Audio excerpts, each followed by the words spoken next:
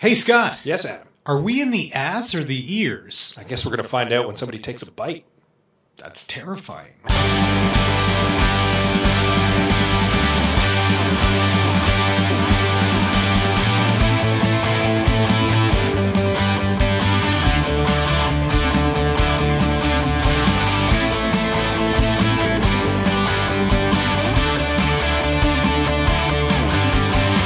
Coming to you almost live from inside a hollowed-out chocolate bunny. This is the Unknown Studio. I'm Scott. I'm Adam. We are your Easter time hosts. I was going to say Yule time. It's really not. And if it's nowhere near Christmas. No, and if you say Eastery, it sounds like yeasty. A little bit. That's also terrible. Unpleasant. We don't want to do that. It's great to see you, Scott. It's good to see you, too. We are recording on the Easter weekend. That's right. Easter long. We're recording on a Good Friday. It is not a great Friday, No. but a Good Friday. No. Because Adam wants to travel down the QE2 to visit his family for Easter time celebrations. Well, let's be clear about this. I don't want to travel down the QE2. At the best of times, I never want to travel down the QE2 because it's always a nightmare, but I haven't seen my parents since Christmas, and that is unacceptable. It is time to go and visit them. Yeah, I also have some plans this weekend with some family. So we are recording a little early. You mentioned a ham, actually. There will be an Easter. I was going to say a Easter. That is grammatically incorrect. That's true. An Easter ham with Anita's family this weekend, and then a turkey with my family shortly thereafter. That's awesome. You know what? Actually, I'm gonna change my mind. It is a great Friday today, and the reason for that is because later on the show we're gonna have Ryan Jespersen. That's correct. He is the host of the Ryan Jespersen Show on 630 Chat. The very same. And we've had Ryan on the show before. Yes, as part of the Breakfast Television Bloggers Week. Yep. We were invited back a few times because they enjoyed us. And we blog. And Sort of. And in the laziest, most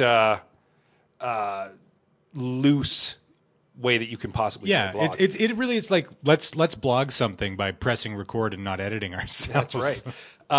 Which I think most people would like to blog that way, honestly. Well, if they could. But Ryan has agreed to return to talk about his transition to radio and it's kind of his thoughts on the media and just to have a conversation with us. Yeah. Basically. So you'll be hearing that later on. So it'll be a great conversation. Yeah. Now I actually have an important question. Oh, okay. Which was kind of brought up in our introduction to this show. When you eat your chocolate Easter bunny, do you eat it ears first or ass first? Well, as in all things in life, I'm more of an ass man than an ear man. You know, honestly, I just grab whatever looks most delicious, and quite often that's ass. What about you? I'm pretty sure that I go head first. So Really? I'd start at the ears and work my way down. It's very methodical. It's almost inhumane in a way. What is your favorite Easter candy? There are these scoops. I think they might just be called scoops. They're chocolate eggs that have like a chocolate mousse in them, and they come with a little spoon, and you just crack it open, and then you eat the gooing insides, and then they're delicious. I've never heard of this, and it sounds amazing. They come in a little purple egg carton, and they're only available this time of year. And I quite like them. So both my wife and my mother know to get them for me, and then I have them stockpiled for like a month. It's great. Nita likes chocolate and peanut butter, so I'll usually get her peanut butter cups. Oh, yeah. Those of some manner. It's a good standby. You know what I really love are mini eggs, and I love that they're available all year round. I don't know what it is. Now, yeah. They're so delicious. I also like Cadbury cream eggs, but there was some controversy because I think that they've changed the recipe for the cream. That's what I'd heard. Yeah. But then I asked someone that question. They said, no, in fact, they changed the recipe for the chocolate. And then I was like, who gives a shit?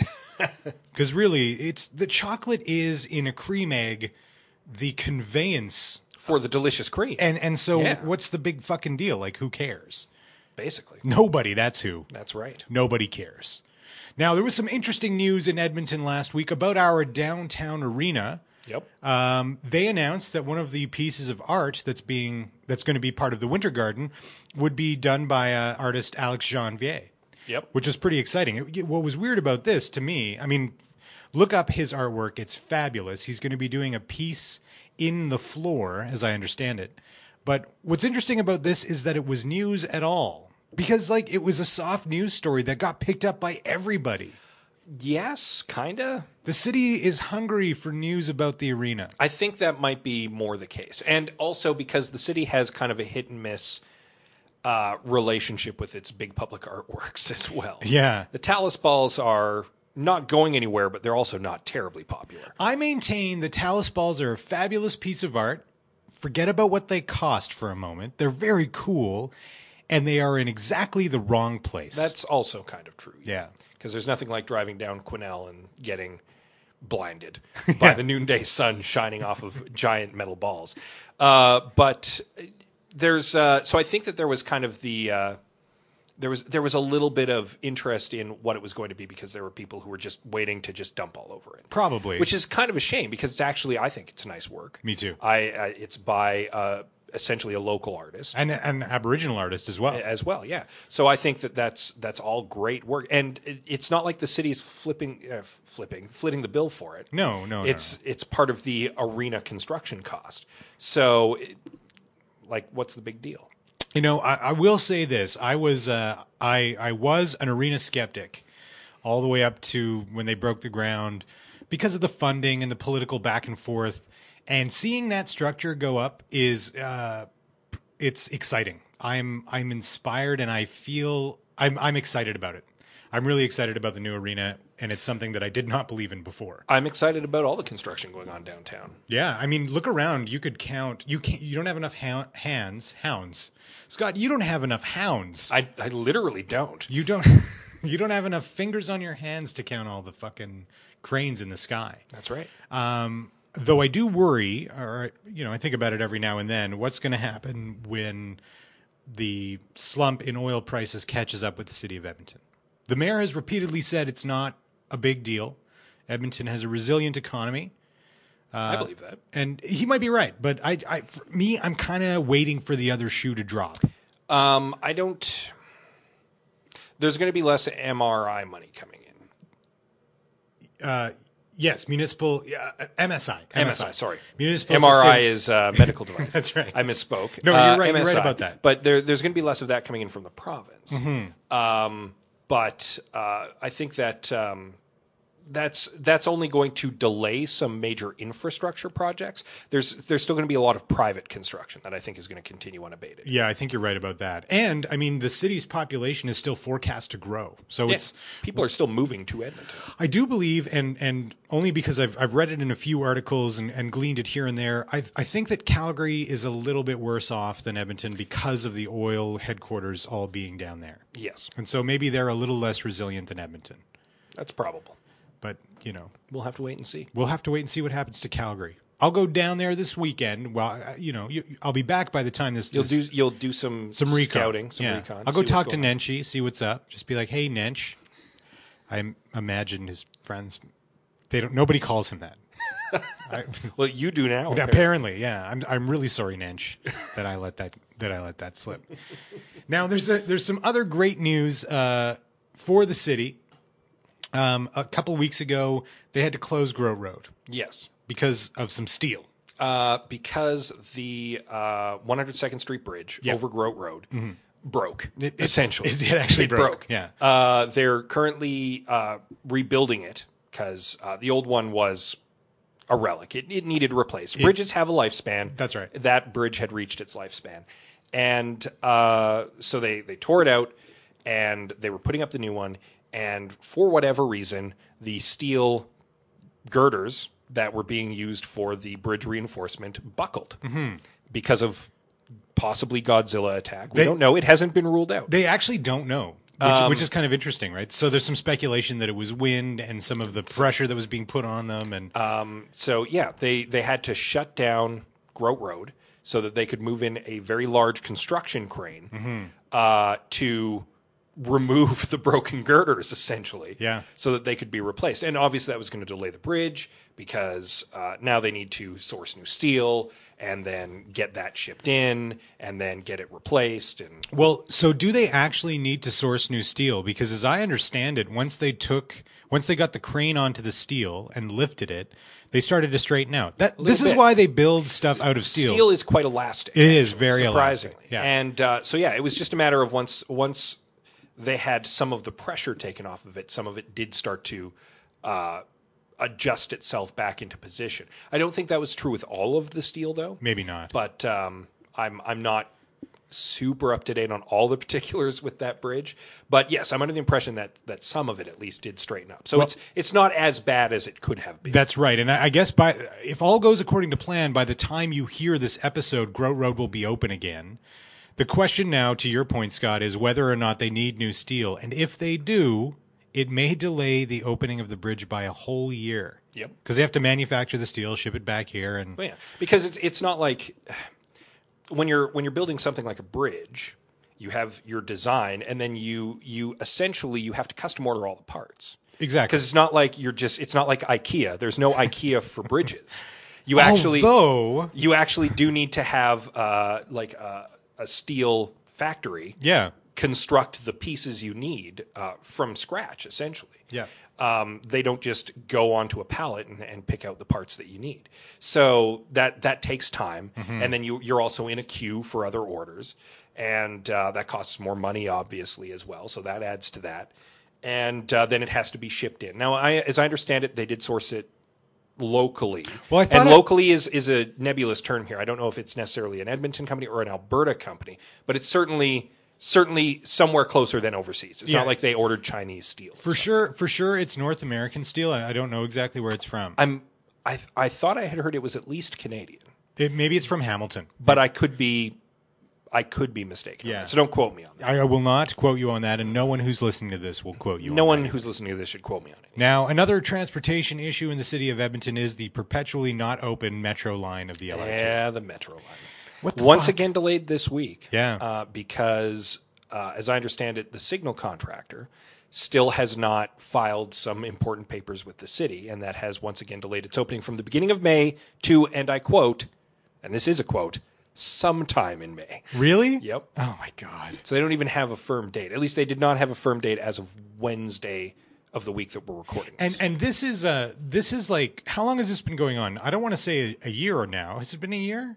I don't think it's been delayed quite a year. But it has been meeting, I want to say 6 months. Yeah. That it's now 6 months overdue. I think you're right about that. I think it was supposed to open in the fall-winter area. Yeah. It was supposed to open, I think, in time for the new school year. Yeah. At NAIT, actually. Yeah, so that NAIT students who have their U-Pass could justify voting in favor of having a U-Pass. Yeah. And it's still not open. It's shitty. It's really shitty. And some city councilors have started to grumble that it might be time to get the city auditor to take a look at that project. Yeah.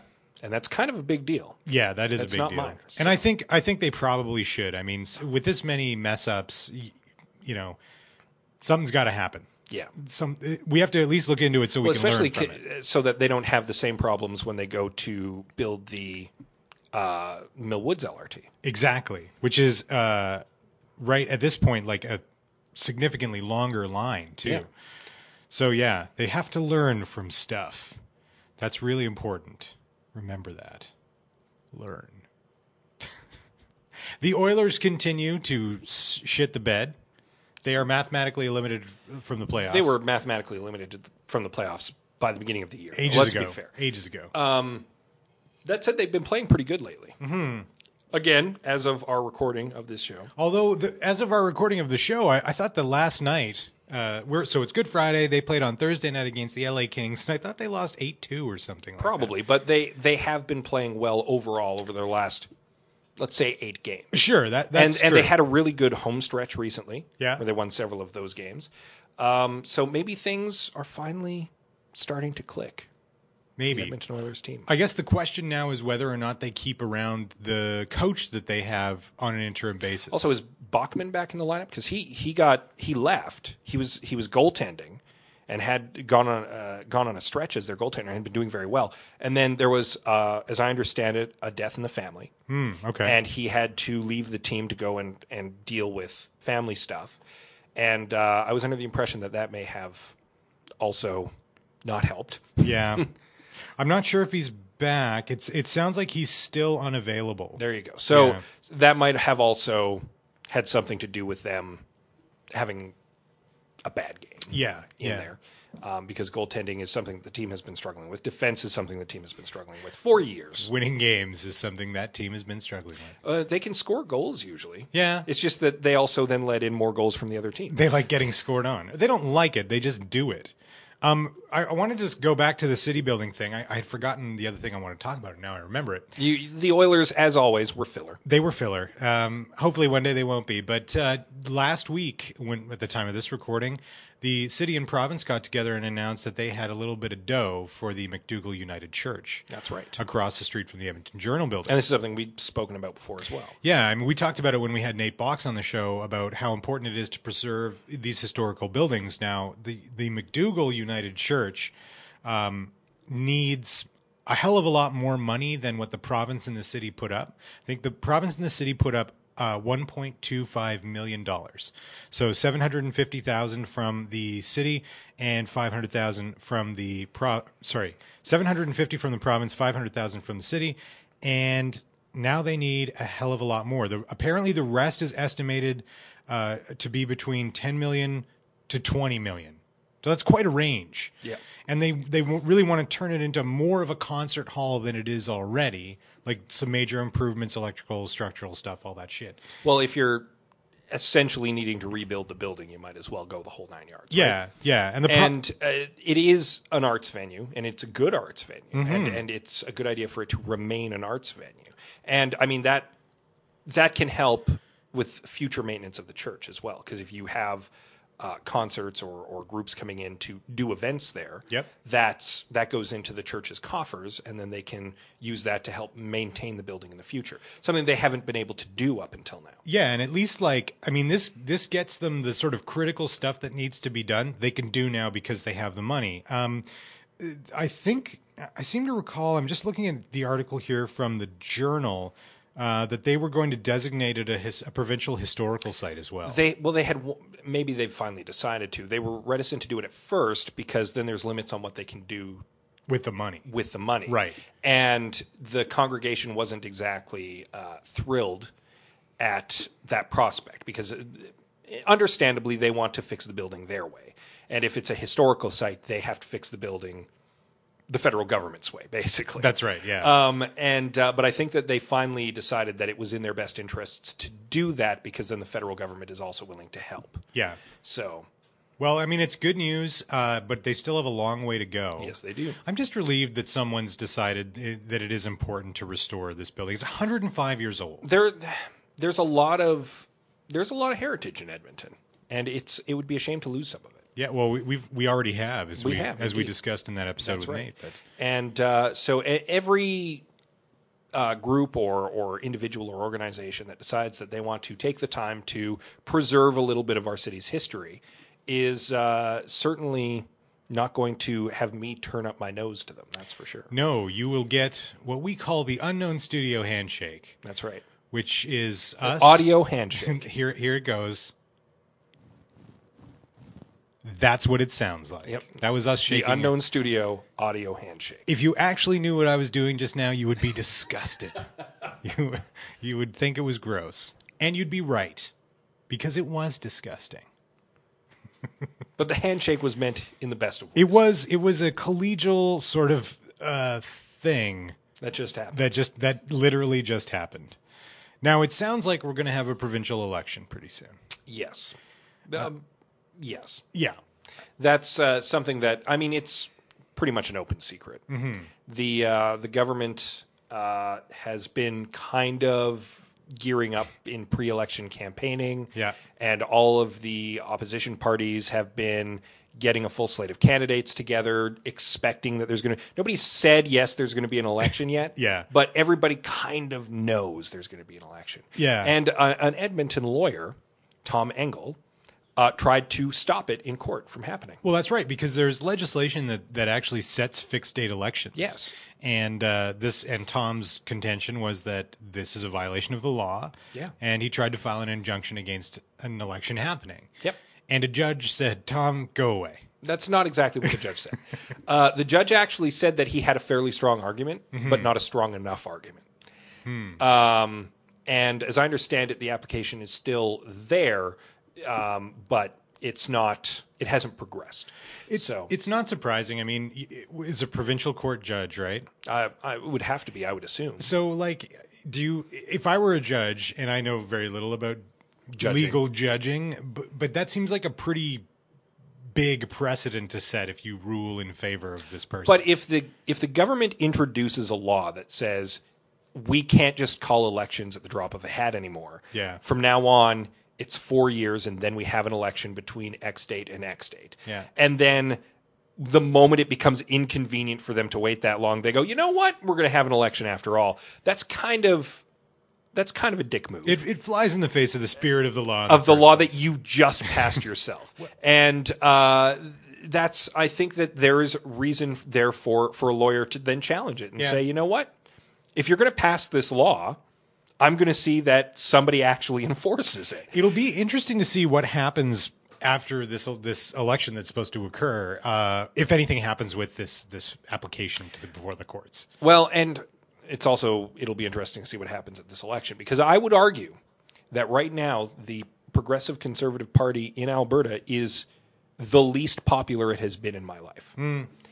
Yeah, and there are few people who I think would say that they are happy with our current government and its current leadership. Yeah. On the other hand, I don't expect that will actually translate to them losing the next election. No, I mean, I think that a lot of Albertans are frustrated and just don't know who else to pick. Well, not only that, I think that one of the reasons why the government wants to have the election now is because all of their political opponents are in worse off shape than they are right now. Yeah. No one is ready for an election at the moment. And so therefore it behooves them to do it as soon as possible. Yeah, no, I agree with that. And that sounds super cynical to say. It does. And but that's basically my observation of the situation. Agreed. No, totally. I'm no Dave Cornelier with my political watchings. Yeah. My life dedicated to seeing what's going on in the Alberta legislature. But that is kind of the implication that I have. Well, and you sit around tables where this is getting discussed a lot, so no big deal. Hilarious that you would mention Dave Cornway, because he had a pretty good post on April Fool's Day. The headline for which says, Prentice to honor 2016 fixed election date and plans tough climate change targets. And he had a few people fooled. But the thing that gives it away is at the end, when he says that Jim Prentice appointed Danielle Smith to lead an initiative for the Alberta Global Warming Institute. And I think that gave it away for Dave. Yep. But very clever. Did you notice any really outstanding April Fool's jokes? I try to stay away from the internet on April 1st. I don't blame you. It's a difficult day to be a journalist. I imagine so. Because, like, normally you do have to fact-check stuff that comes in, but on April Fool's Day you have to, like, quadruple-check everything that comes in. Because most April Fool's stuff is very obviously April Fool's stuff, but every now and then a legitimate organization will send an April Fool's press release, and it has just that hint of believability. And so you kind of have to go, that could be a thing, maybe. We should double-check that. Yeah. And usually it turns out to be not a thing. But every now and then it's like, oh, no, that actually wasn't a joke. That actually happened. That would be stressful and, on the one hand, at best stressful, at worst infuriating. But on the other hand, you do get an opportunity to see a lot of the other April Fool's stuff that's around. I did happen to catch WestJet's stunt this year, which was something to do with you get on your chair before you board the airplane, and then it drives into the airplane. And the video for it is quite funny. The EIA released a video of their new 10-story high water slide. Yeah, that comes out of the control tower. Yep. Yeah, that was right down to the tarmac. Yeah. So that you can water slide while waiting for your plane. It'd be amazing. There was some interesting stuff. Yeah. From all corners. Oh, April Fool's Day. It's still not a day I enjoy. And I'm glad we're not recording or releasing on April Fool's Day. And for the record, if we ever do record or release an episode on April Fool's Day, there will be no April tomfoolery. No, it'll just be a great show with two beautiful hosts and probably a guest. No Jack Napery will be happening on this show. Nothing like that. That's not how we roll, dear listener. No, and we promise you, we solemnly swear, we will not April Fool's you. No.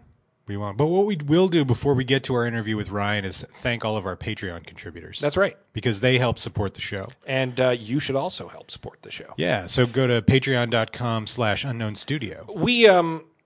We want to continue bringing you the Unknown Studio for free. We absolutely do. We want to do that. But if we can't pay our bills, we might have to stop doing that. Scott has a powerful video game addiction. And Adam has a powerful beer addiction, which you can tell by his beer gut. Yes. The point is, we haven't quite graduated into volunteering people to subscribe to our Patreon campaign, but we do need more subscribers. And you're gonna see a lot more activity of that nature from us over the next few months. That's right. Because we do need your support to continue making the show. Mm-hmm. And we do want your support to help make the show better. Totally.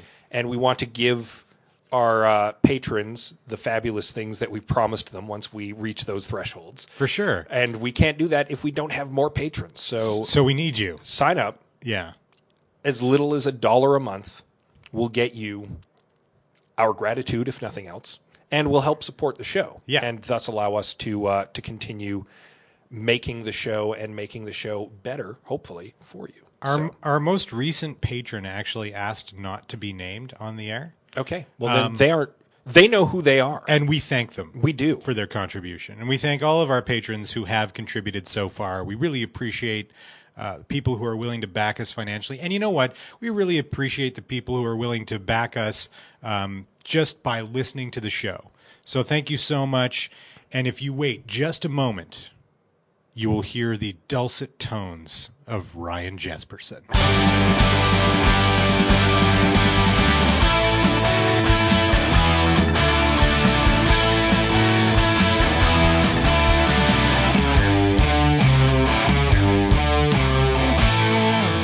We're broadcasting.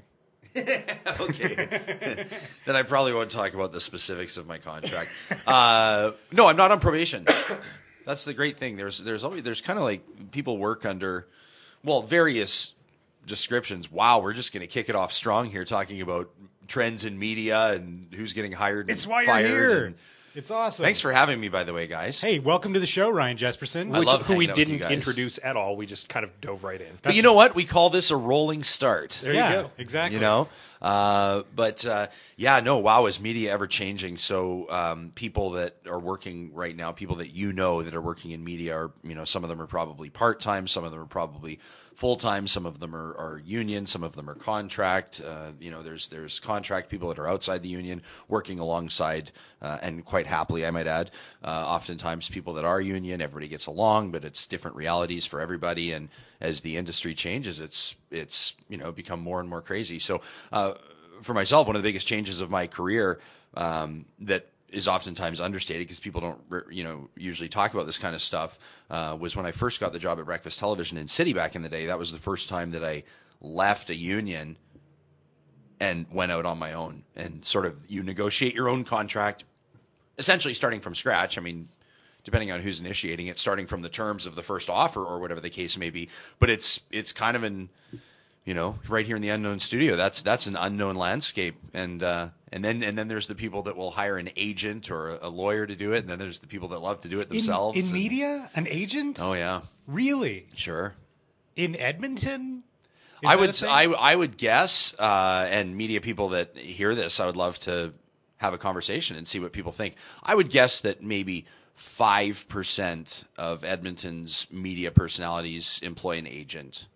Wow. Yeah. Maybe 10%, but I doubt it. I don't, but I employ a lawyer. You're you're an idiot if you don't employ a lawyer. For like the contract stuff, for sure. It just seems weird that... But some people hate talking about that stuff. Some people hate talking about how much they think they're worth to a company.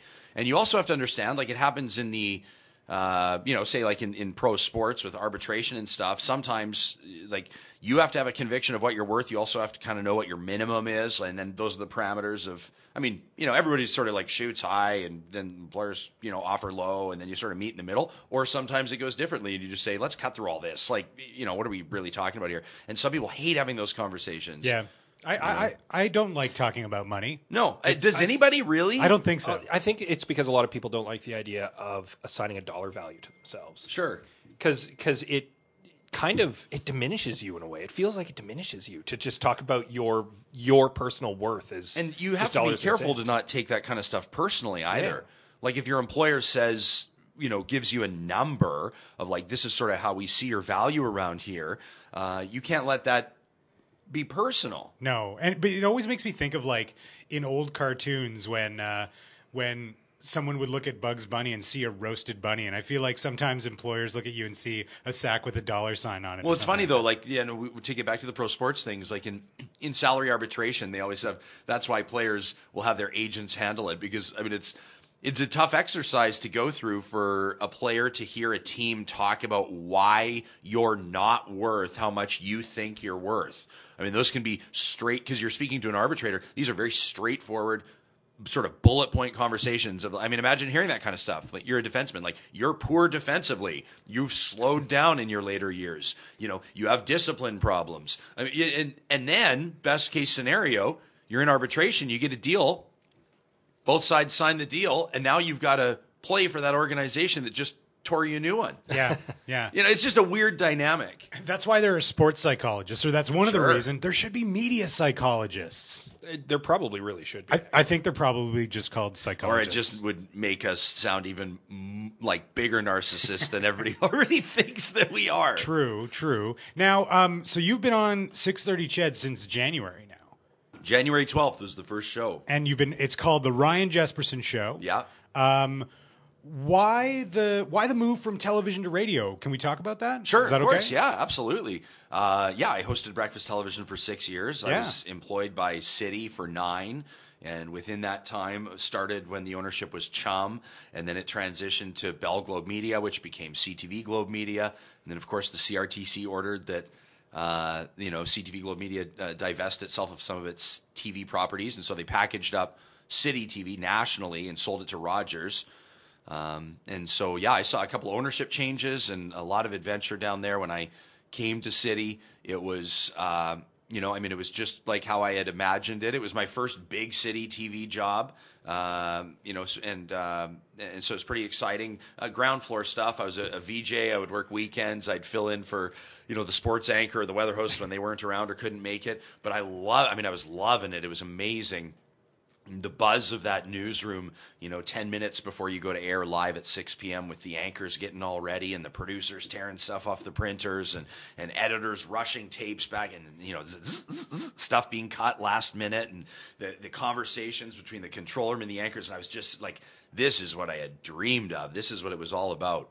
And had some great opportunities there to cover a great deal of news but it was right at the beginning, although people might argue when the beginning of the change of media was, but I would say that was kind of right. Like, it didn't last that way for long. Let's put it that way. Yeah, totally. Soon the 11 p.m. news and the weekend news was canceled, or soon some people that left to pursue other opportunities weren't being replaced. And then there was the first big boom, the first big round of cuts, national job losses in the hundreds. And that was a one that, most people that work at City TV won't soon forget. And it just started to change. But as some people jump ship, or some people, have unfortunate circumstances lead to their departure. And for me, kind of just the way it worked out, and I certainly don't mean this in any insensitive manner, it's just facts, is that I was the one that was sticking around. So the opportunities were kind of being thrown my way. Yeah. So that's kind of just how it worked for me, and until I was offered the BT job in I think it was the summer of 2008. So, which was an amazing opportunity and great. 6 years of anything, I think, is a long, or relatively speaking, it depends what you're talking about. But for me, that was enough time to really take in the experience, fall in love with the job, maintain my love affair with the job, and leave on great terms with the job. My contract had expired. The timing was interesting. Chad had approached me, asked me if I'd be interested in talk radio. I had always been interested in talk radio. It seemed like one of those opportunities where two trains are passing on the tracks, and I was on the one and the other one was passing, and I had a chance to jump, but I had to decide. And City made me an offer to return, and I thanked them and told them I decided to move on and started a new career with Chorus. Of course, owned by Shaw, so it was a total jump for me from one company to another, from one media conglomerate to another.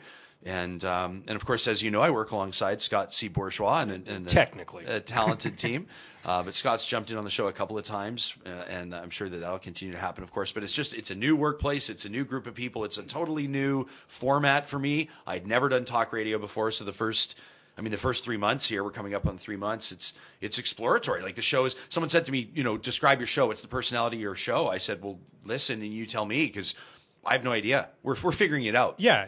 It's exciting. But I mean, I think it's, whatever you're doing, I think you should keep doing it. You've had some really interesting guests on. You've covered some really interesting topics. And one of the things I love is that you're not afraid to speak your mind. Yeah. And you've been given this forum to do that. And it's a great voice to have in Edmonton. Yeah. And I think it was one that was missing. Well, thanks. I appreciate that. I don't think we knew it was missing until Ryan got on the radio. Well, I think, and this is a compliment. I think for Chorus and 630 Ched and myself, still the most frequent feedback that I get from people at the grocery store, walking the sidewalk or whatever, is like either I didn't expect to hear that kind of stuff on Ched, or I haven't listened to Ched forever. And I've been listening to it for the last little while and really enjoying it, or people that are just kind of surprised about the relationship in general. Yeah. About me coming over there, about them hiring me. And it was, I think it was I think everybody's excited to have it happen. And it's been interesting because there's been sort of winds of change blowing through the Ched lineup for quite some time. Mark Schultz decided to stay at home with their beautiful son, and Andrew Gross wanted to return to the afternoons, and there was Jaylen Nye with him, and they're kind of partnering up now. And there's been some significant shuffling, which I think is probably always, I don't want to use the word risky in a workplace, but you never know how it's going to impact the dynamic. I would have said the word risky, especially on programming on radio. People tune into radio to hear, and this is going to sound weird, the same thing during the day. So, and that's not to say they want to hear you always talking about the same stuff, but they want... Some people want that. But most people want the, what's the word I'm looking for?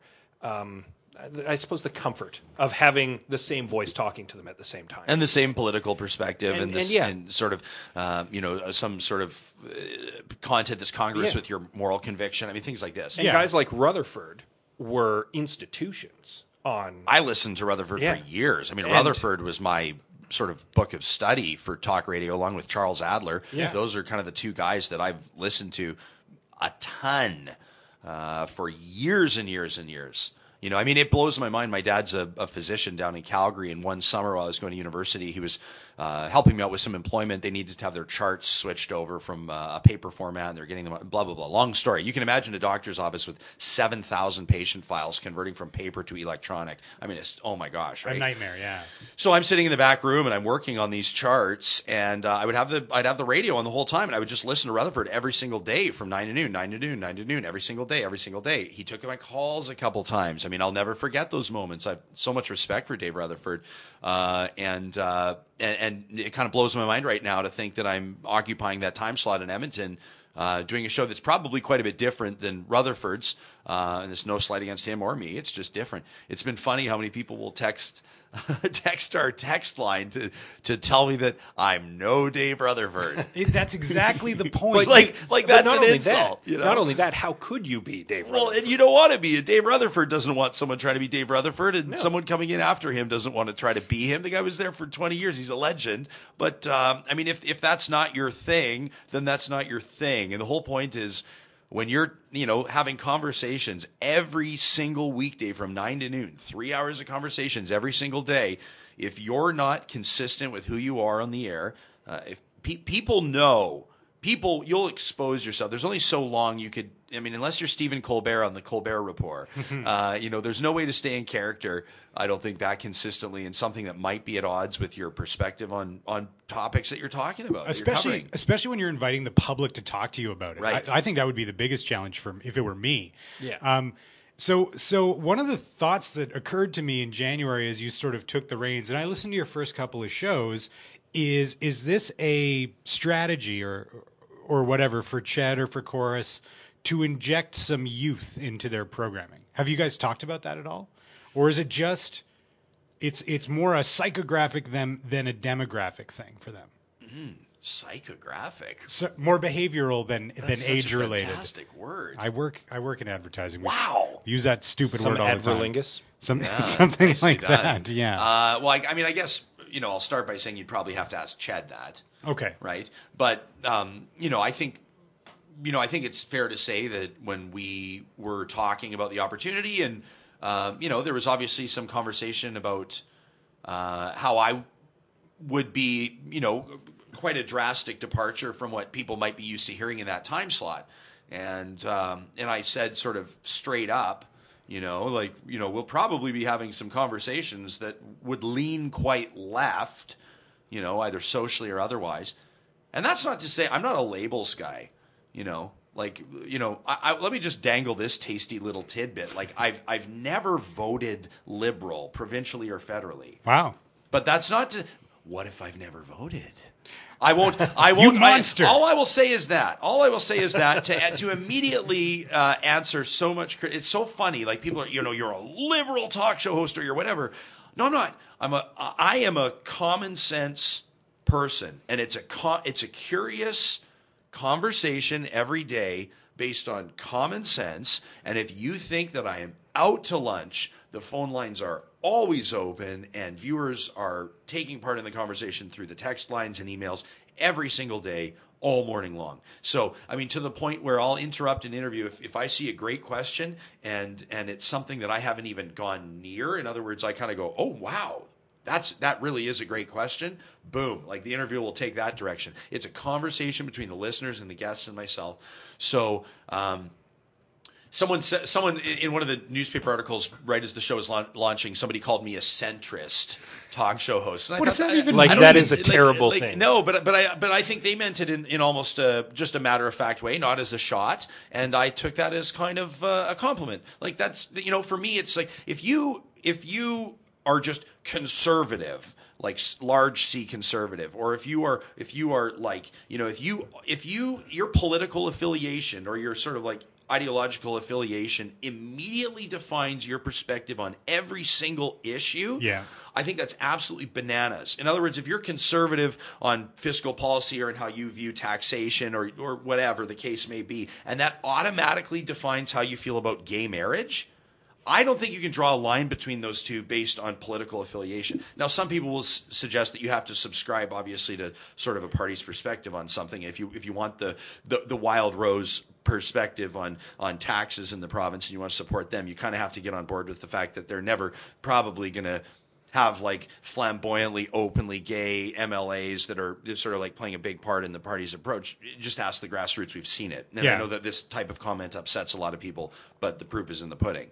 At the same time, if you sort of look more to how the NDP supports social programs and you like their policy there and you think that they're on track with how green they are on their perspective towards industry, keep in mind then you also sort of, if you're going to vote for that, you also kind of subscribe to some tougher terms and conditions for those that are working in the energy sector here in the province and everything that comes along with that. So when it comes election time, you do sometimes have to make tough choices and reconcile those choices with yourself. Where are your priorities and what do you find acceptable? But I think that it's important to be able to explore individual issues on their own. Yeah. How do you feel about this specifically and why? Yeah, I actually think that's interesting because I think that's probably, you've just described the frustration that most voters have in this province is that they, in order to make a choice for whom they want to lead, they have to choose.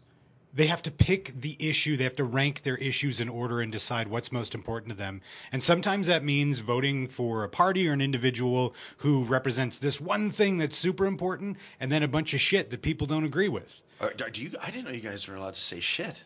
Oh, yeah, man. Am I allowed to say shit? You can say whatever you want. I don't know. I can say, yeah, You can say whatever you want. That's so liberating. I refrain from swearing on our show as much as possible, mostly because I also read the news on a widely... I agree. Yeah.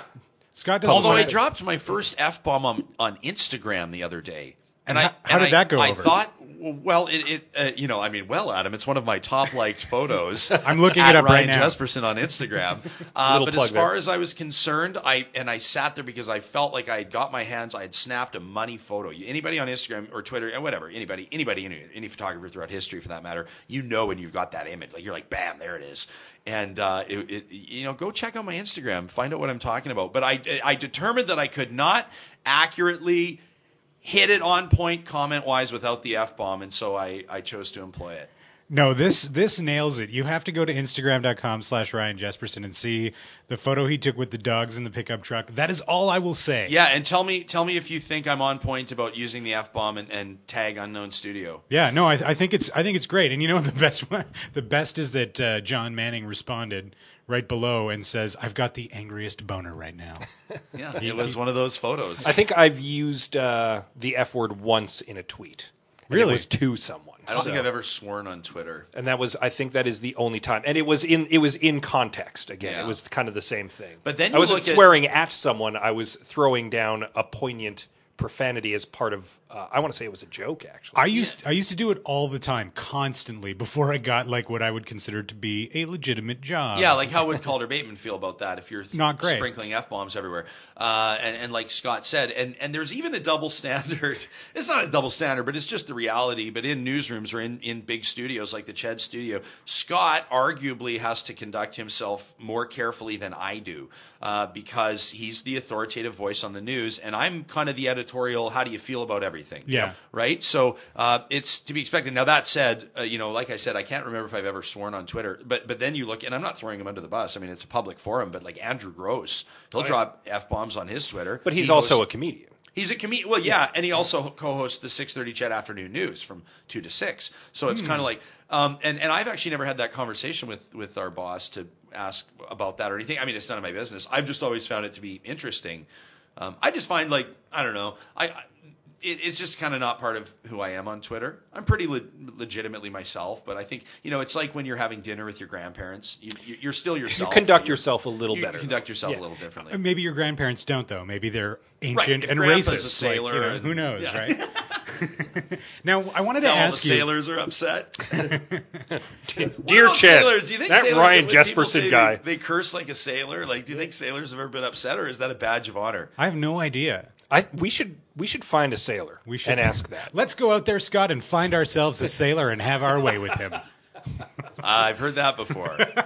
One of the things that I wanted to ask you, though, because I know, like, the morning show on breakfast television, like when you had Scott and I in the studio there a couple times. Yeah, for our BT Bloggers Week. Yeah, watching you work was exhausting. Like it was not only were you sitting down, talking into the camera, talking with guests, but in between commercials and in between segments, you were always doing something. It wasn't like sit back and relax. No. Has the pace how has the pace changed in radio? Because now you're still doing it for 3 hours. Yeah. And it's almost all you, except for a few news and traffic and weather things, right?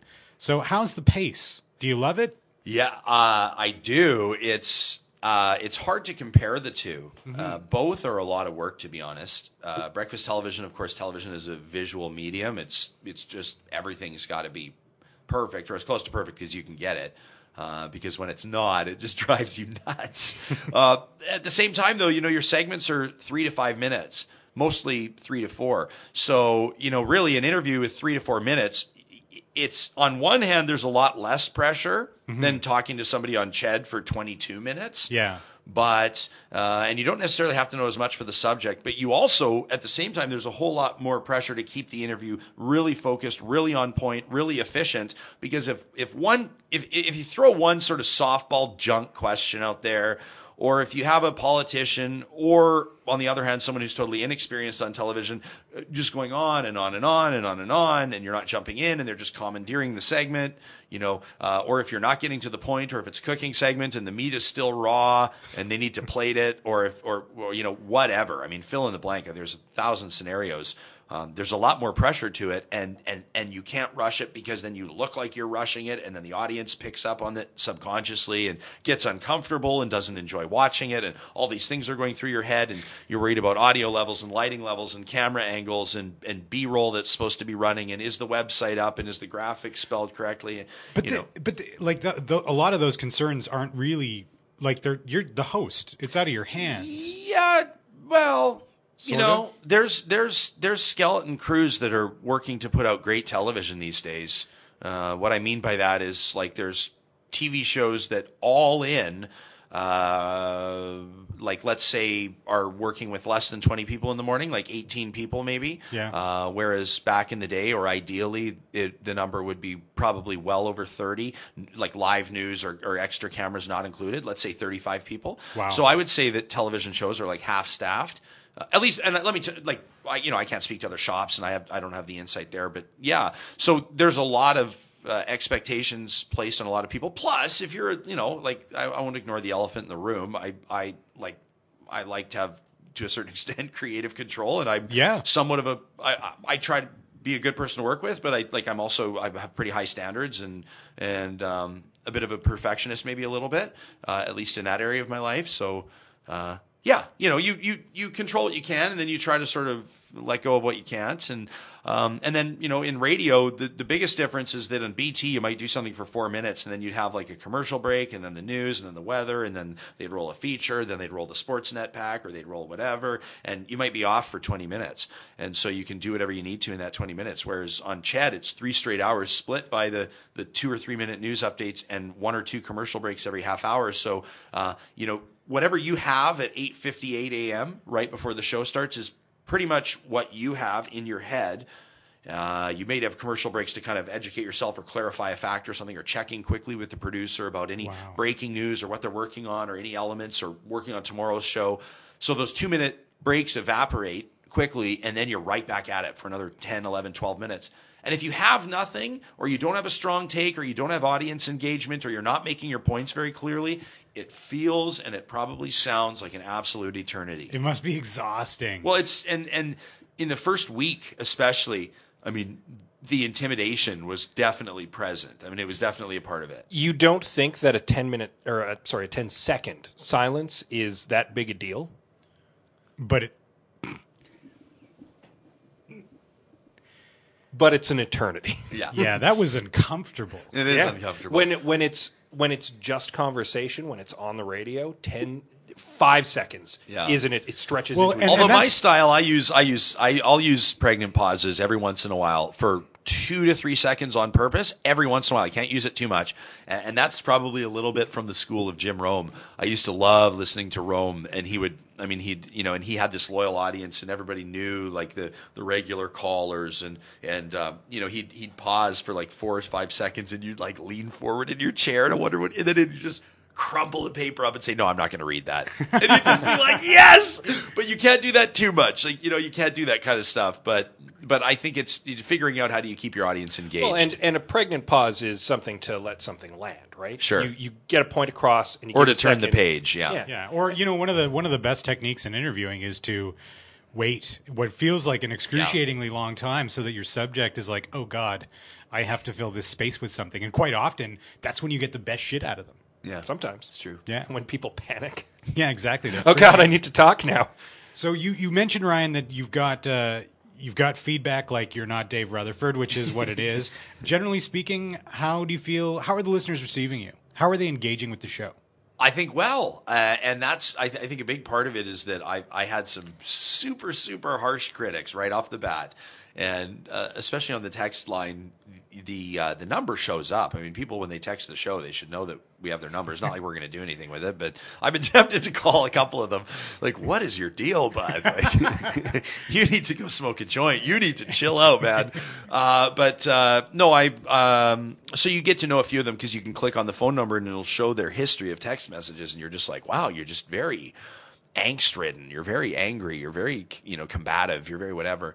But I've sort of made it a priority. I'm not like necessarily the guy to like back down, but I'm also not the guy to engage all the time. I'm pretty like, all right. I mean, like it's cool if we disagree. Like some of my best friends, we disagree there's significant distance between our perspectives on a number of issues, and we're best buddies, and fuels our conversations on hikes and around campfires. It's no big deal. So I think once people got the idea that, and maybe some people still are, that it's a conversation, and a conversation includes different perspectives, and no one's just going to be kind of crucified on the show. I mean, sometimes if the shoe fits, if the situation calls for it, I'm sure there'll be some strong speak and strong perspective, but it's not just me preaching or barking at people. Yeah. But I'll pick my spots. Like if there's something I have a take on, I think people expect you to have an opinion, and some people probably tune in to hear what that opinion is. But the feedback's been great. We've tackled some unconventional topics on Ched. We've talked about everything from gay straight alliances to transgender parenting to legalization of marijuana to atheism. Just on on Thursday we had Jesse Cochard in. He's the subject of this piece on Vice.com about Chez Pierre's Cabaret in Edmonton, and kind of the crazy story that is, operating without a liquor license for 45 years, and it's kind of the watering hole for cops, and so busts were rare, and Muhammad Ali was good friends with the owner, and the owner fought Sugar Ray Robinson, and Pierre used to go out with big signs in downtown telling hookers to donate to the United Way, and I mean there was no crime on his block because Pierre kept it clean, and I mean all these, I mean it's just this incredible, fascinating story of a place that was open and has been open and remains open in Edmonton. I know. But now this third generation, this grandson Jesse, he's got the liquor license, and he's renovated the place a bit and bringing it a little bit more up to speed, but trying to keep that atmosphere that has, given it such legendary status. And I mean, it's just a fascinating story. I understand not everybody wants to talk about a strip club on the air. I understand some people are totally offended. But you know what? Some people are totally offended when we talk about Stephen Harper. And some people are totally offended when we talk about, believe it or not, like equal rights for all humans. So for me, if you're offended, at least you're engaged. And, I think that people can know that when they listen to the show, they're going to get exploratory, curious radio. Nothing's out of bounds, but at the same time, I mean, there's basic parameters of good taste. Come on, right? I mean, It is what it is, but it's just, it's I'm 37. I'm turning 38 in a little bit, and I kind of saw this as a neat transition point for my career, and I wouldn't have done this if I didn't think that there was incredible potential for this show and for this format, and it's exciting to be getting in it, right now at this time, and with the support of Ched and Chorus, and, the strength of a heritage brand and great coworkers and a good lineup through the day. Yeah. Oilers rights, Eskimos rights. It's great, man. It's awesome. I'm really excited. Kind of a dream come true. Well, and you know what? I wouldn't say it's anything less than that. Like it really is. It's exciting, and I haven't felt this invigorated in a while. I also haven't felt this challenged in a while, and that's a good thing. So, do you feel that you have the right kind of support for that challenge with the team that you've got? I think so.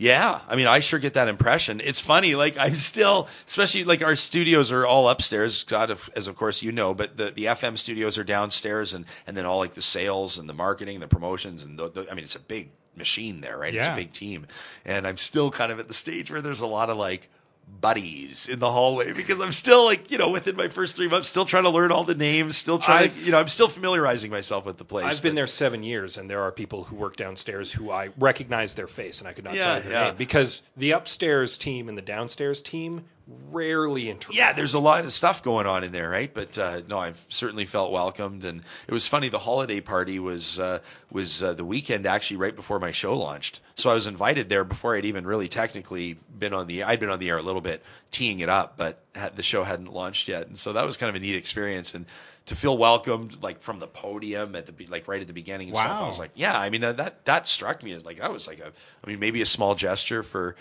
Gary McKenzie, the what's his title, Scott? He's like the GM for Alberta, I think. I believe so, yeah. But no, it meant a lot, and it's the kind of atmosphere you want to work in. It's the type of the workplace you want to be in, and it's exciting. And you maintain your position as one of two in the media power couple in Edmonton. Of course, your wife, Carrie, works at Up 99.3. Right? Yeah, she does the morning show, the Wake Up Show with Jason and Carrie. So one last question before we switch gears to the Fast 15 then. You don't have to wake up as early. It's amazing. It's like a huge lifestyle change. That's fantastic. Because I always believed, and this is not why I'd be out all the time, but I always believe that if you're going to host a morning show in a city or be in some sort of in a media commentating role, you better be out. You better be about. You better have been to some of the concerts and been to some of the Oilers games and been to the new restaurants and shopped locally and shook hands with the people. I mean, you better kind of know what's going on and be in touch and be relevant. And I was never hardwired to be going to bed at 8 p.m. like that.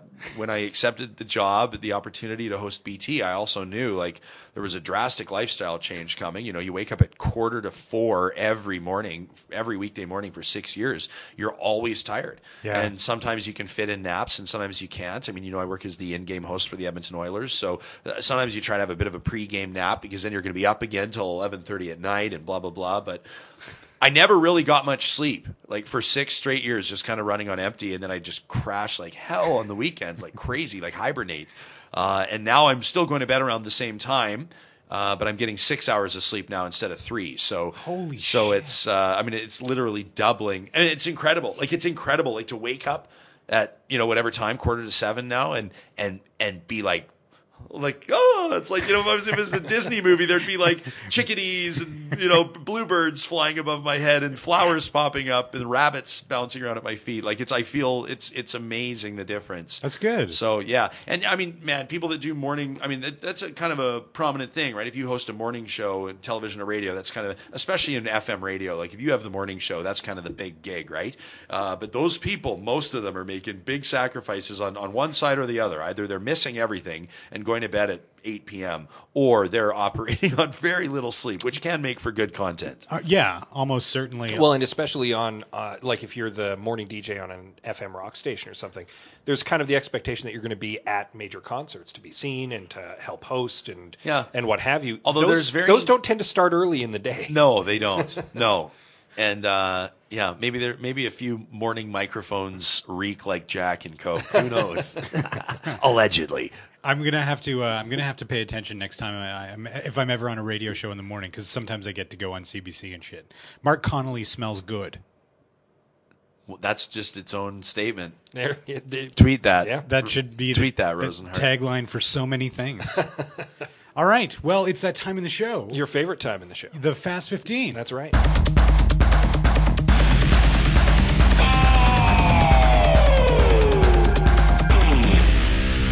Now, we've had Ryan on the show before. Mm-hmm. We've never actually Fast 15'd him. No. Because usually it was on his show at that time when he was very busy during commercial breaks. Yeah. So this is just a chill afternoon for you. And so the way this works is we ask 15 questions of all of our guests. Okay. First 13 are standard questions that everyone gets. Yeah. And the last 2 are tailored to you, my friend. Oh, boy. Yeah. So you ready for the Fast 15? What does the fast mean? My answers have to be fast? As We quick, say as that, quick as you but can go. They never are. Fast is so relative. This turns into a 10-minute conversation every time. Okay. Yeah. And that's fine. So here we go. Number 1, your favorite food. And we're off to a good start. I love to eat. So for me to answer this is like tough because I love to eat. But if you find the most perfect, most beautiful lasagna, Ooh, it's tough to beat. that's a good choice, answer. yeah. Favorite color? I don't know. I'm a big fan of some nice shades of green. Ooh. I've got a Jeep that's big and green. And Awesome. I love it. Awesome. You've seen it. Yeah. Mac, PC, or Linux? Oh, well, I just got back into Mac. Nice. Yeah, and I have an iPhone. I think I know the answer to this one. Dogs or cats? Dogs. Coffee or tea? Coffee. Your favorite holiday? Ooh. Oh man, Christmas is so wonderful and so magical, but I love St. Patrick's Day. Why not? I think that's the first St. Patrick's Day. Yeah, That goes really well with your love of the color green too, doesn't it? yeah, I guess so. Yeah, green is my favorite. Right on. Okay. What about your favorite sport? Hockey. Favorite pastime? Scuba diving. Favorite show to binge watch on Netflix? Ooh. Trailer Park Boys. Whoa, interesting answer. And original. We haven't had that one. What about your favorite movie? Braveheart. Favorite video game? Not a gamer. All All right. If you could have one superpower, what would it be? Fly. It's Yeah. got to be fly. And now the not quite penultimate question, but in any case, Star Wars or Star Trek? Star Wars. Damn it. You didn't even get Star Trek out. He was right in there. All right. So now we're on to our 2 wildcard questions. Now, I know you like to do off-roading every now and then. Yeah. What would be an ideal place anywhere on Earth that you'd like to go off-roading? I would like to be with my brother Jonas, where he is right this minute as we speak. He's down wheeling in Moab, Utah, and you should follow him on Instagram while you're on there at Double J's, DUBBLEJS, and see what he's done. He's just my younger brother Jonas is just this.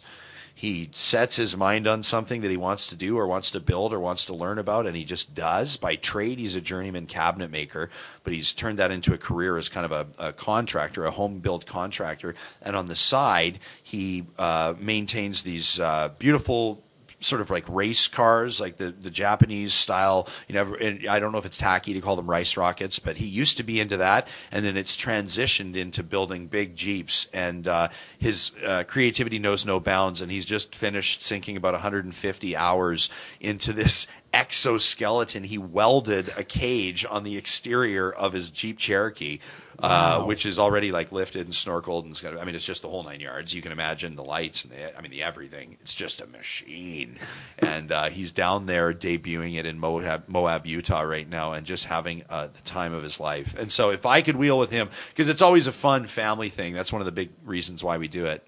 That would just be a dream trip. That's awesome. All right, now your last wild card question. You're about to become a dad. Yeah, in August. Yeah, so what are you most looking forward to about that, do you think? Oh, wow. I don't even know yet. That's the whole point. All I know is that men, like fellow friends and family members and people who I trust, who I know would have no reason to BS me, who have become fathers and who, we have sort of similar social habits and all that kind of stuff.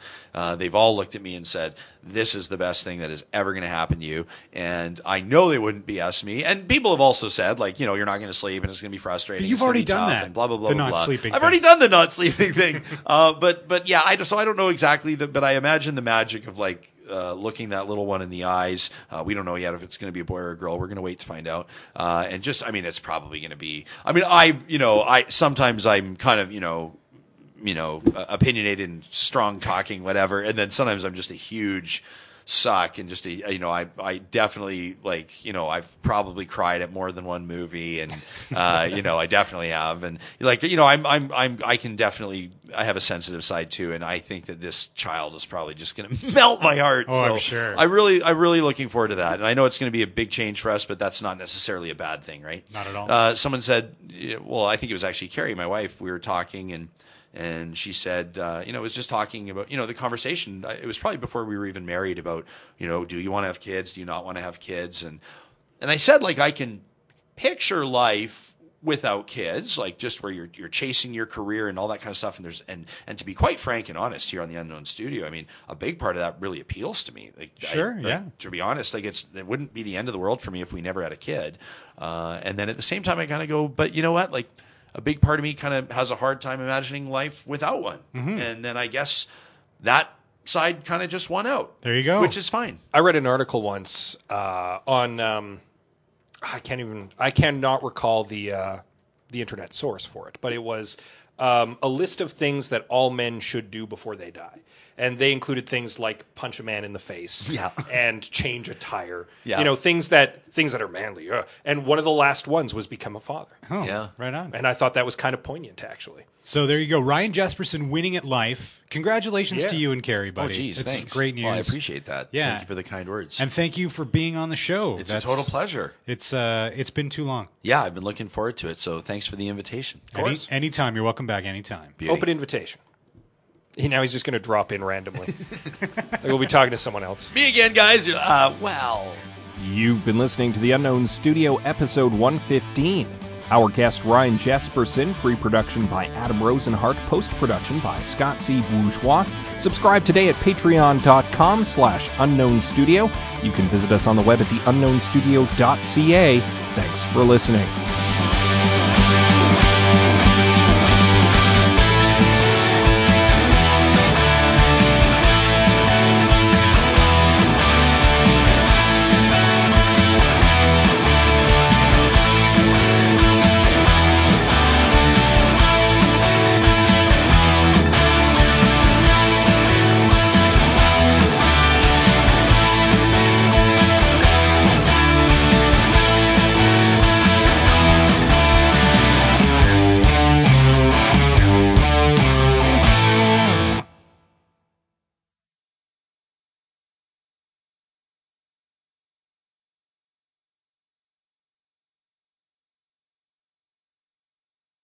My mom gave us our Easter present today. What did you get?